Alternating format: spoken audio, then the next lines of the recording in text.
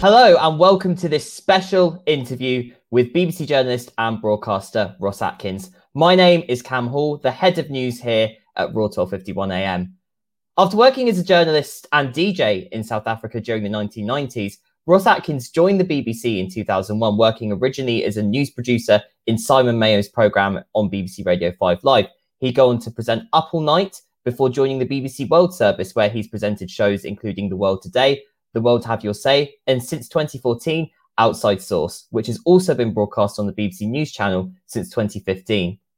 Atkins has covered major stories including Barack Obama's election victories and inauguration, the 2009 swine flu outbreak, and the death of Nelson Mandela, receiving multiple awards throughout his career. And most recently, Ross is increasingly known for his Ross Atkins On Explainers, which have gone viral on social media, receiving millions of views, covering stories including Partygate, the COVID-19 pandemic and vaccines, and the increased cost of living. Inflation is a global issue right now. We can see that in many Western economies. In the US, consumer price inflation is 7%. In Germany, it's 5.3%. And what is global in nature is personal in its consequences, especially in winter. Well, I'm pleased to say that Ross Atkins is joining me here today. Ross, thank you so much for taking time to speak to me today. Cam, it's a pleasure. Great to talk to you. It's fantastic to talk to you. And I guess to start off with, just very simply, what got you into journalism in the first place and how did you go about it? Well, I took quite a long and winding route, to be honest, but the reason I'm a journalist here in the BBC Newsroom today simply links back to the fact that when I was a teenager, I was very, very interested in the news. I also always used to watch Neighbours at 5:30 on BBC One and then watch the 6 o'clock news after it before dinner was served by my mum or dad. And through my teens, I followed the news very closely. I was completely obsessed with history as well, which is the subject I went on to study at university. And of course, the news and history complement each other very, very well. So I was generally interested in the news. And as I got a bit older and would stay up a bit later listening to the radio before going to bed after I'd done my homework and so on, I'd often listen to the news. And you mentioned Up All Night on 5 Live, for example. I used to routinely stay up to listen to the beginning of Up All Night because I loved the way it brought stories from different parts of the world and it would take me to places that I didn't know. And so I've always been interested in the news. I've always been curious as to why are certain things how they are? Why do certain people say certain things? I want to understand the world I'm in better, and journalism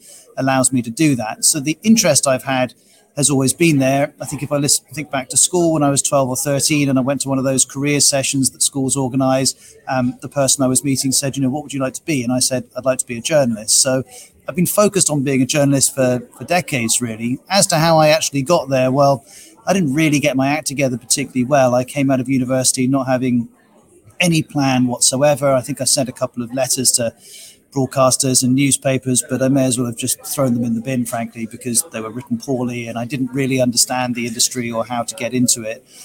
I didn't really get going properly as a news journalist until I was 27. I had a number of jobs editing websites through my mid-20s. I used to edit timeout.com, for example, for Time Out magazine. And I'd started to be booked as a guest on 5 Live in particular, sometimes on Radio 4 too. And I thought, okay, well, I'm really enjoying doing this. Perhaps that might help me get into the news. And then I was made redundant by Time Out when I was about 26, 27. It's not a particularly comfortable experience, as you can imagine. And while I was unemployed, 5 Live advertised for junior producers, broadcast journalists, as we call them. And I applied and was lucky enough to get the job. And that got me into the BBC Newsroom and helped me understand how it worked. But it took me a long while to do that because I just didn't have a handle on how newsrooms worked, how news organizations worked. And for anyone going into journalism now, I would really recommend not waiting to your 25, 26 to start having a good handle on that. Well, we'll come on a little more later on to sort of advice for young people getting into journalism. But obviously, you've been in the BBC Newsroom now for 2 decades. And of course, Outside Source you've been doing for most of the last decade. Very much your show in particular as well, the Ross Atkins On Explainers, which, as I mentioned, have gone viral throughout the last year on social media. You've mentioned a lot that Outside Source, you wanted to react to the changing broadcast news landscape. You wanted in particular to do a more technologically driven style of presenting news, and something in particular that was more reactive to the increasing digital trends on social media. So in many ways, what exactly were you seeking to do with Outside Source, but in particular these the Ross Atkins on explainers over the last year? What exactly were you seeking to do differently? What in many ways were you responding to in that?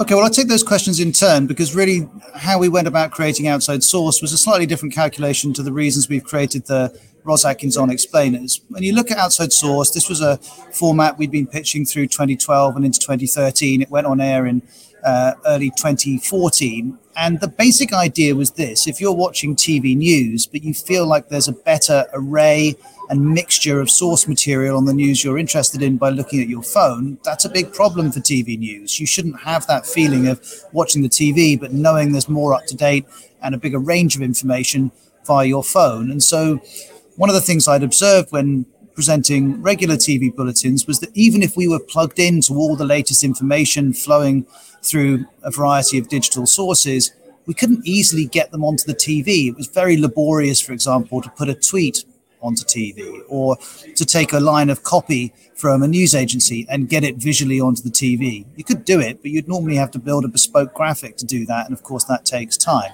So the idea of Outside Source was that we would use technology the BBC could develop, primarily through a touchscreen, which would allow producers to spot relevant information and then feed it to me as the presenter on the screen. And then it was my job to weave them together. And really that idea was born out of my experience of using live pages. You'll know when you get a breaking story, if you go to the front page of any of the big news websites, the BBC included, there's a live page. There's been a lot of them recently with all the twists and turns in Westminster. And that live page doesn't just include the latest BBC information, it includes any relevant information to that story. And I was looking at that and thinking, well, this is a really useful thing for me as I follow a story, but there's no broadcast equivalent. And so Outside Source was really, first and foremost, a response to that I was saying to the viewers, we are plugged into all the best sources, all of them. So stay with us and we'll pick out the best elements to show you. There was another important dimension to that, which is that traditionally, most news broadcasters only include their own source material within their reporting. But I noticed that in the digital experience, actually, you would pull on a number of different sources and different organizations to cover a story. And so Outside Source, again, wanted to step into that space and say, well, actually, if the most up-to-date piece of information comes from the FT on this, we'll show the FT's tweet. Or if it comes from the Times, we'll show the front page of the Times newspaper, or whatever the example might be. So Outside Source is really built around the idea of collation and building up a picture of a story by pulling together all the best source information, regardless of what form it came in and regardless of which source it came from, as long as we, of course, trusted it as a source. That was stage one, if you like. And we noticed that this was very popular with TV viewers. Our ratings have been excellent compared with when we launched on in the UK in 2015. But what I also observed come 2019, which was really when I started to think about the explainers, was, okay, we've made a TV format that plugs into the digital world, but it's not generating content for the digital world that's performing. When we used to clip up our programs, largely they didn't do very good numbers. So I started to think about, well, why is that? And I drew a couple of conclusions. One was that if you're going to make successful digital content out of a TV program, you probably need to purposely make one section of your program with digital in mind. So instead of making a TV program and then saying, oh, I wonder what we'll clip after it, we now go into our program knowing which section we're going to clip. So that's one thing. A second thing was that it felt to me, because of the changing nature of political discourse in Western Europe and in the US in particular, it was necessary for us to evolve how impartiality manifested itself. There was an appetite from our audience to perhaps speak in blunter, more direct language than perhaps we have in the past. And so I started to experiment with that. And then the third thing I was interested in doing was that within a classic TV format, 3 minutes for a report would be quite a long time. 4 minutes would be luxurious. But of course, in the digital world, you can do as much or as little as you like. And I had a feeling that people had an appetite for more depth and detail on stories if it was packaged up and presented in a way that kept them viewing. And so these explainers were also an experiment on that. Could I do 7 minutes on the latest on climate change or the latest on UK politics? Could I do that in a way that would keep people watching? And my hunch was that if we created the right format and included the right detail, perhaps we could. And so the explainers really grew out of all of those calculations, which built on the initial principle of collation and depth and explanation, which was the bedrock of Outside Source when we started it in 2014. Well, as you mentioned there, it really is the culmination of a lot of work, not just from yourself, but by, of course, your producers, researchers, everyone working on Outside Source and working on the stories. And obviously, I can tell from myself using the explainers sometimes to write the stories that I cover on Raw, but also I know just seeing the response on social media as well. It is something that has, really caught on and something that's been really valuable.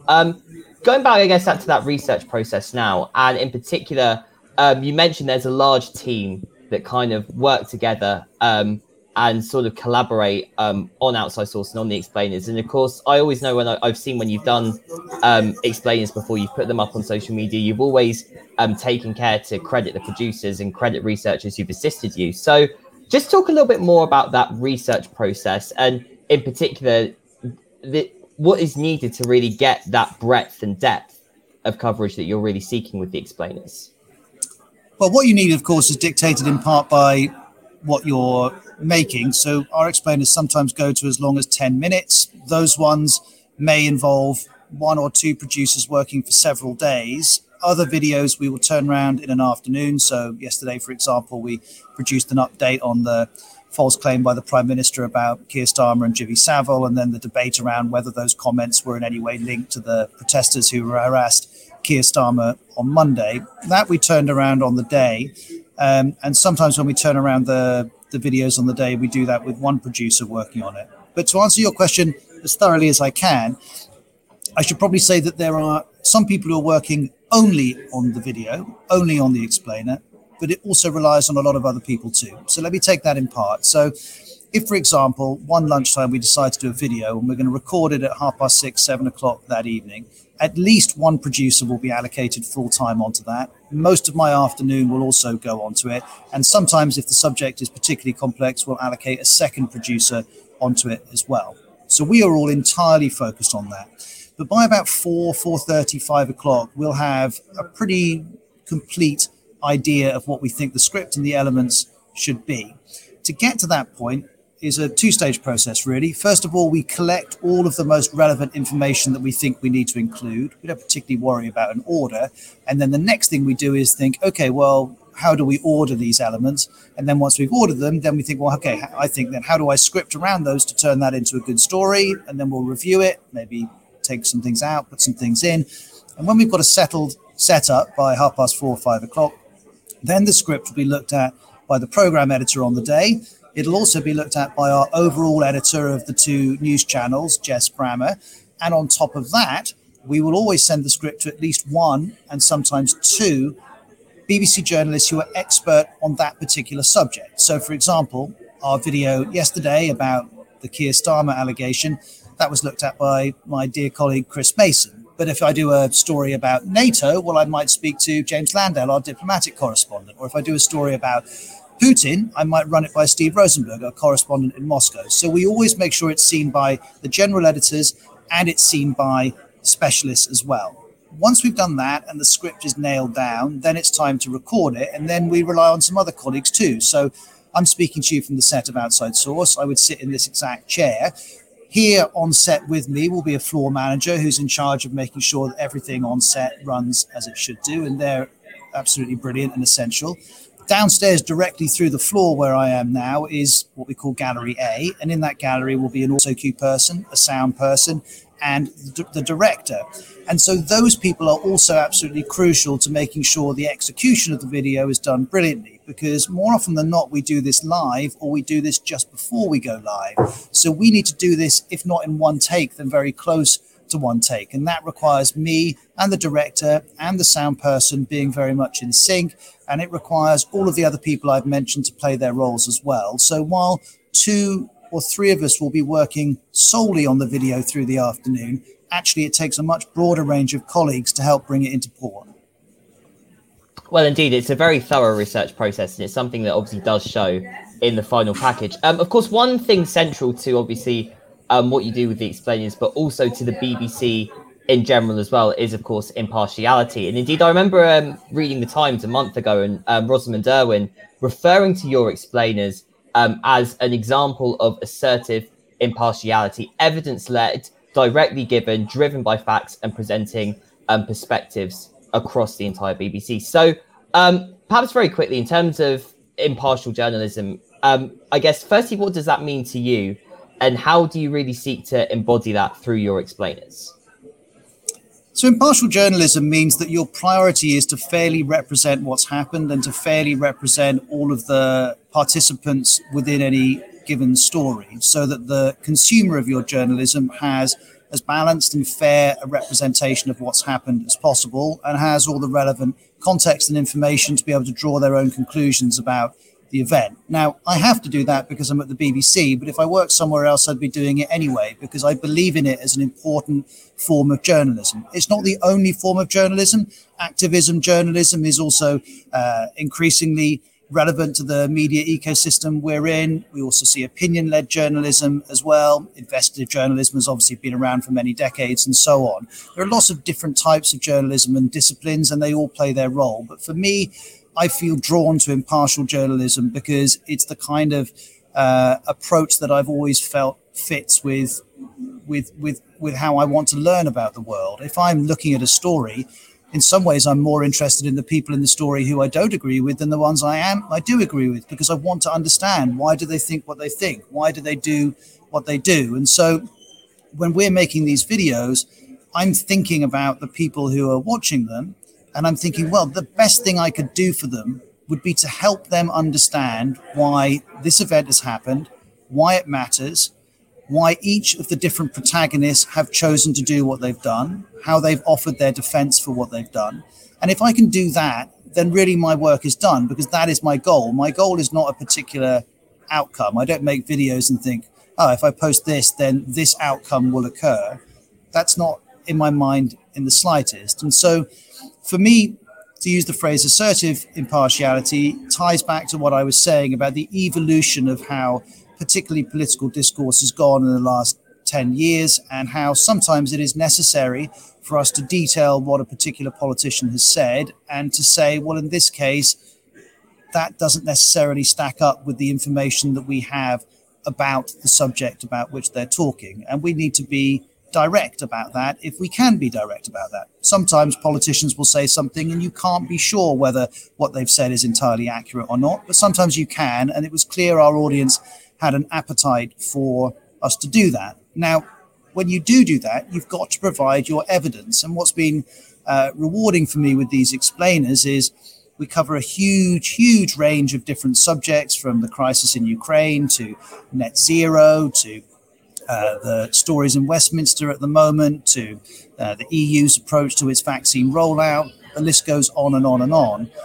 And what's been rewarding is that people from across the political spectrum have shared the videos and been complimentary about them, because I hope they can see that I'm working hard to fairly represent what's happening and to make sure that you don't finish one of these videos without a clear understanding of all of the different protagonists within the story that I'm covering. So impartiality for me cuts right to it. It cuts to the role of the journalist in helping the consumer of journalism understand our world. And if you don't fairly represent one section of a story, you're going to undermine how well you help that understanding. And so I quite often get asked by people, is it hard when you're covering certain stories to not express your opinions on them?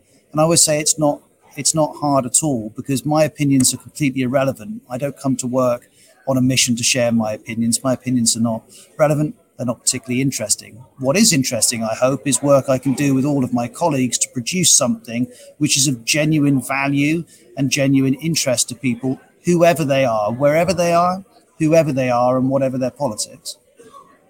Indeed, and you mentioned there, obviously, that your explainers have been shared by people across the political spectrum, but the BBC has received criticism from across the political spectrum, it must be said, in recent years, for impartiality. Do you think that the criticism that has been levelled at it at times has been fair? I mean, I'm not a spokesperson for the BBC or BBC News, so you would need to direct more general questions about the BBC and impartiality to people other than me. All I would say is that if you are the BBC, or if you are a public service broadcaster in any country, and you're covering a broad range of subjects and a broad range of people, you are inevitably going to receive criticism. That's not to say that if I individually, and this is not to do with BBC News more generally, if individually I receive criticism for a piece of work I've done, by all means I'll engage with that and consider the critique, because sometimes a critique may be fair, but more generally I would just say criticism coming the way of a public service broadcaster comes with the territory. Well, let's move on now to something else. Moving perhaps from on-air to off-air now, and the 50/50 project. This is something that you are responsible for co-founding, and in particular, improving equality and diversity within broadcast journalism across the UK. So I guess, firstly, for anyone who doesn't know what the 50/50 project is, what is it? What inspired you to co-found it? And also, what were you looking to achieve from it? So 50/50 is an effort to diversify the sourcing within the BBC's journalism and within media content more broadly across a large number of organisations now. The goal is a simple but important one, which is to create media content and create journalism that reflects the world we live in. I started it because I felt that the BBC, and not just the BBC, all news organisations were not managing to represent the world around us. We'd accepted that that was a worthy goal, as had lots of other news organisations, but by our own admission, we were making progress towards it, but we hadn't got as far as we wanted to. And so the 50/50 project was an effort to assist us to achieve a goal that we had already accepted was desirable.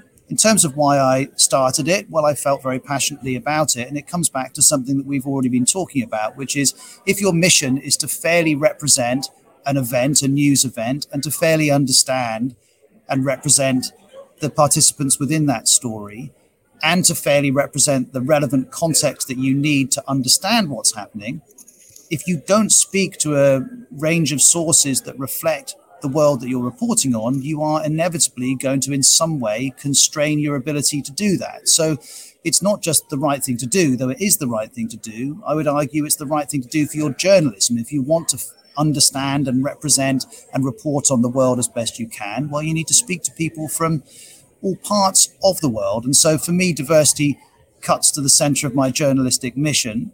I was excited to see if we could take it on in a different way. I did a trip to Silicon Valley in 2016 where I saw lots of different organizations using data in very clever ways to affect behavioral change and affect cultural change. And I came back and thought, well, perhaps I could use that with reference to the number of women we use as sources in journalism, in the BBC's journalism. And I thought, well, I can't just go to the top and announce I've had this idea. That wouldn't be appropriate. I need to prove that this idea works.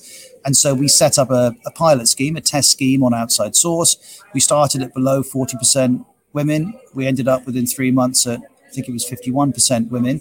And I thought, my goodness, okay, this is exciting. And the idea was, again, a simple one, which was to measure each day the sources we were using, to share that information each day, and to take a gamble on the fact that by sharing it each day, it would influence the level of motivation and engagement we felt with the general goal.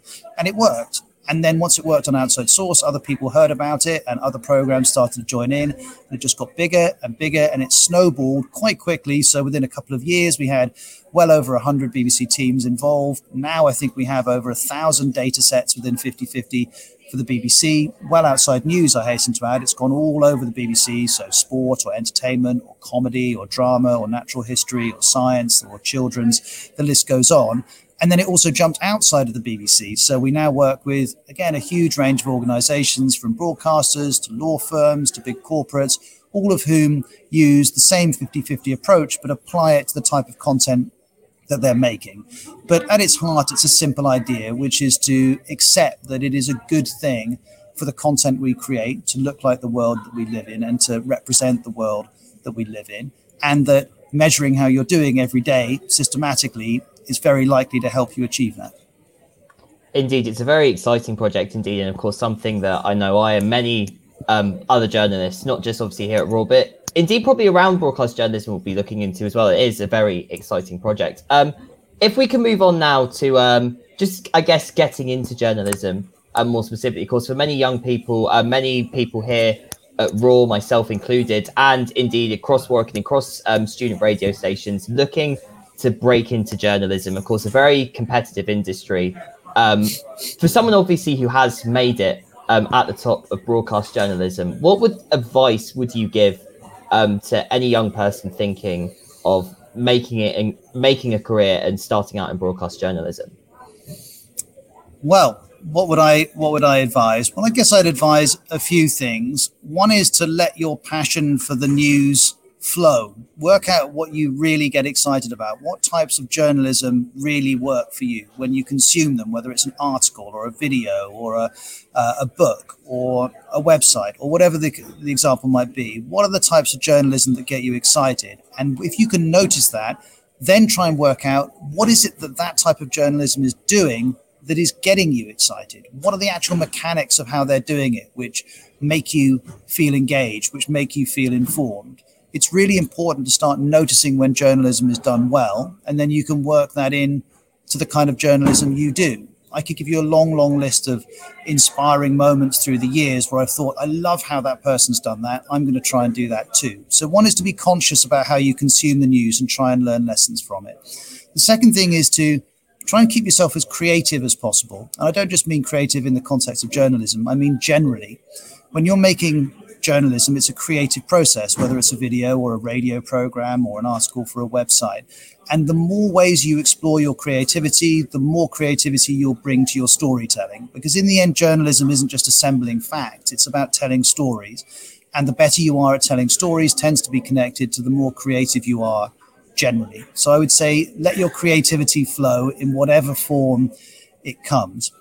The second thing is talk to people. You've got a huge advantage over where I was when I was getting going, is that it's quite easy to reach journalists. So if you see a journalist doing something that you admire, or you see a journalist in a subject area you'd like to know more about, get in touch with them. They'll all be on Twitter. They'll all be on Facebook. You can probably work out their email. Reach out to them. Not everyone will reply, but I think you'll be pleasantly surprised by how many people do. Certainly whenever I get an email asking for advice, I always reply. So ask for help. You don't have to work it out yourself, is what I'm saying. This is something that I sometimes, get asked for advice from people. And I say, well, who else have you spoken to? And they say, no one yet. And I feel like saying, well, I'm flattered you started with me, but you don't have to work everything out yourself about this industry and about this discipline. There are people all around who have worked some of this stuff out already. Take a shortcut and talk to them. So obviously by studying already, students are doing that. But I would say more broadly, look at the people you admire and reach out to them and say, can I just ask you a couple of questions? And you might get a pleasant surprise and they'll say yes. The next bit of advice I would say is make stuff. Do journalism. Don't just talk about doing journalism. In the end, it doesn't really matter when you're getting going whether your article is read by one person or a million people. What matters is that you've made an article or you've made a video or a TV report or whatever the example is. And that process of making something has helped you. It'll help you get better. So the next time you'll have reviewed it and gone, well, okay, that worked. This bit didn't. Next time I'll go again. And so the more opportunities you can find to just do journalism, take them. And I'll give you a small example just from a few years ago. And this is when I was up and running at the BBC. It's quite recently, 5-6 years ago. My elder daughter's primary school was wanting to do a radio project. And we did some radio journalism with her and her friends and her, the girls and boys in her year for a while. I absolutely loved it. It kind of sharpened up a few disciplines I'd got rusty on in terms of researching stories and telling them in very short spaces of time. And that was a radio program that just the parents and the school would listen to. It didn't really matter. The point was I was doing a different type of journalism and it was helping me get better. So whatever form of journalism you want to get into, just make as much of it as you can. But when you've made it, review it. So I'm obsessed with reviewing. I watch back all of my videos. I take notes. That bit worked. That bit didn't work. If you don't review what you're doing, you're much less likely to correct errors or correct stylistic points that you want to improve on. But just as importantly, if you do something really well, if you don't review it, you might not spot it. So sometimes I watch back and I go, we did that in that video. That really worked. We'll do that again. But unless you go through a review process, you might not otherwise spot it, and then you'll miss out. And the final thing, and this might seem obvious, but I'll say it anyway, is be tenacious. very, very few of the people I see being successful in journalism had anyone come around with a plate and just go, here you go, here's a great job, here are loads of opportunities, off you go. All of us have been knocked back countless times. Outside Source, I pitched as an idea multiple times before the BBC said yes. The videos I talked to people about multiple times before the BBC came behind them. And by the way, that's not a criticism of the BBC, because it's correct that not every idea that's thrown the way of editors should automatically go, yeah, okay, great, I'll do that. You should have to fight for your ideas, to make the case for your ideas. And so if you get knocked back, think about, why have I not been knocked back? Maybe you could have done something better. Maybe the idea is a good one, but you just need to keep going at it. And so my point is to think, don't get disappointed if editors knock you back. It's part of the process of journalism, both on a day-to-day basis when you're pitching stories. Sometimes editors want them, sometimes they don't. But also when you're going for jobs, journalism's competitive.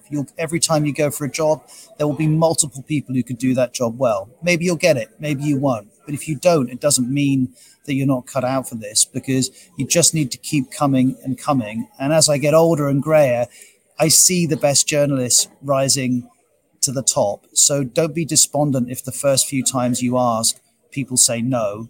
I didn't get a gig. I wanted to work at the BBC from the moment I left college and I was 21. I got a gig at the BBC when I was 27. I had to keep knocking on the door, and I also had to learn how to knock on the door, because frankly, I wasn't doing it very well at first. So that comes back to my ask advice. If you keep getting knocked back, go and speak to people who've been through that process. How can you improve? And just keep coming, because if you are passionate about reporting and passionate about explaining the world, and you hone your skill at doing that, trust me, in the end, you'll get in, and in the end, you'll flourish. Well, I think some very encouraging words for anyone looking to get into journalism. Ross, it's been fantastic to have you speak to us today. Thank you so much for giving up your time. It's a pleasure. Best of luck with your studies. Nice to speak to you. Thank you very much, Ross. And thank you indeed for watching and listening to us as well. Again, if you'd like to see more of these interviews and our other online content, check out our Mixcloud, our Spotify, YouTube pages, and find us as well across social media using the links at the bottom of the screen to make sure you keep up to date with all of our latest content. I've been Cam Hall. Thanks for listening. Across campus, online, and on 1251 AM. This is your student radio station.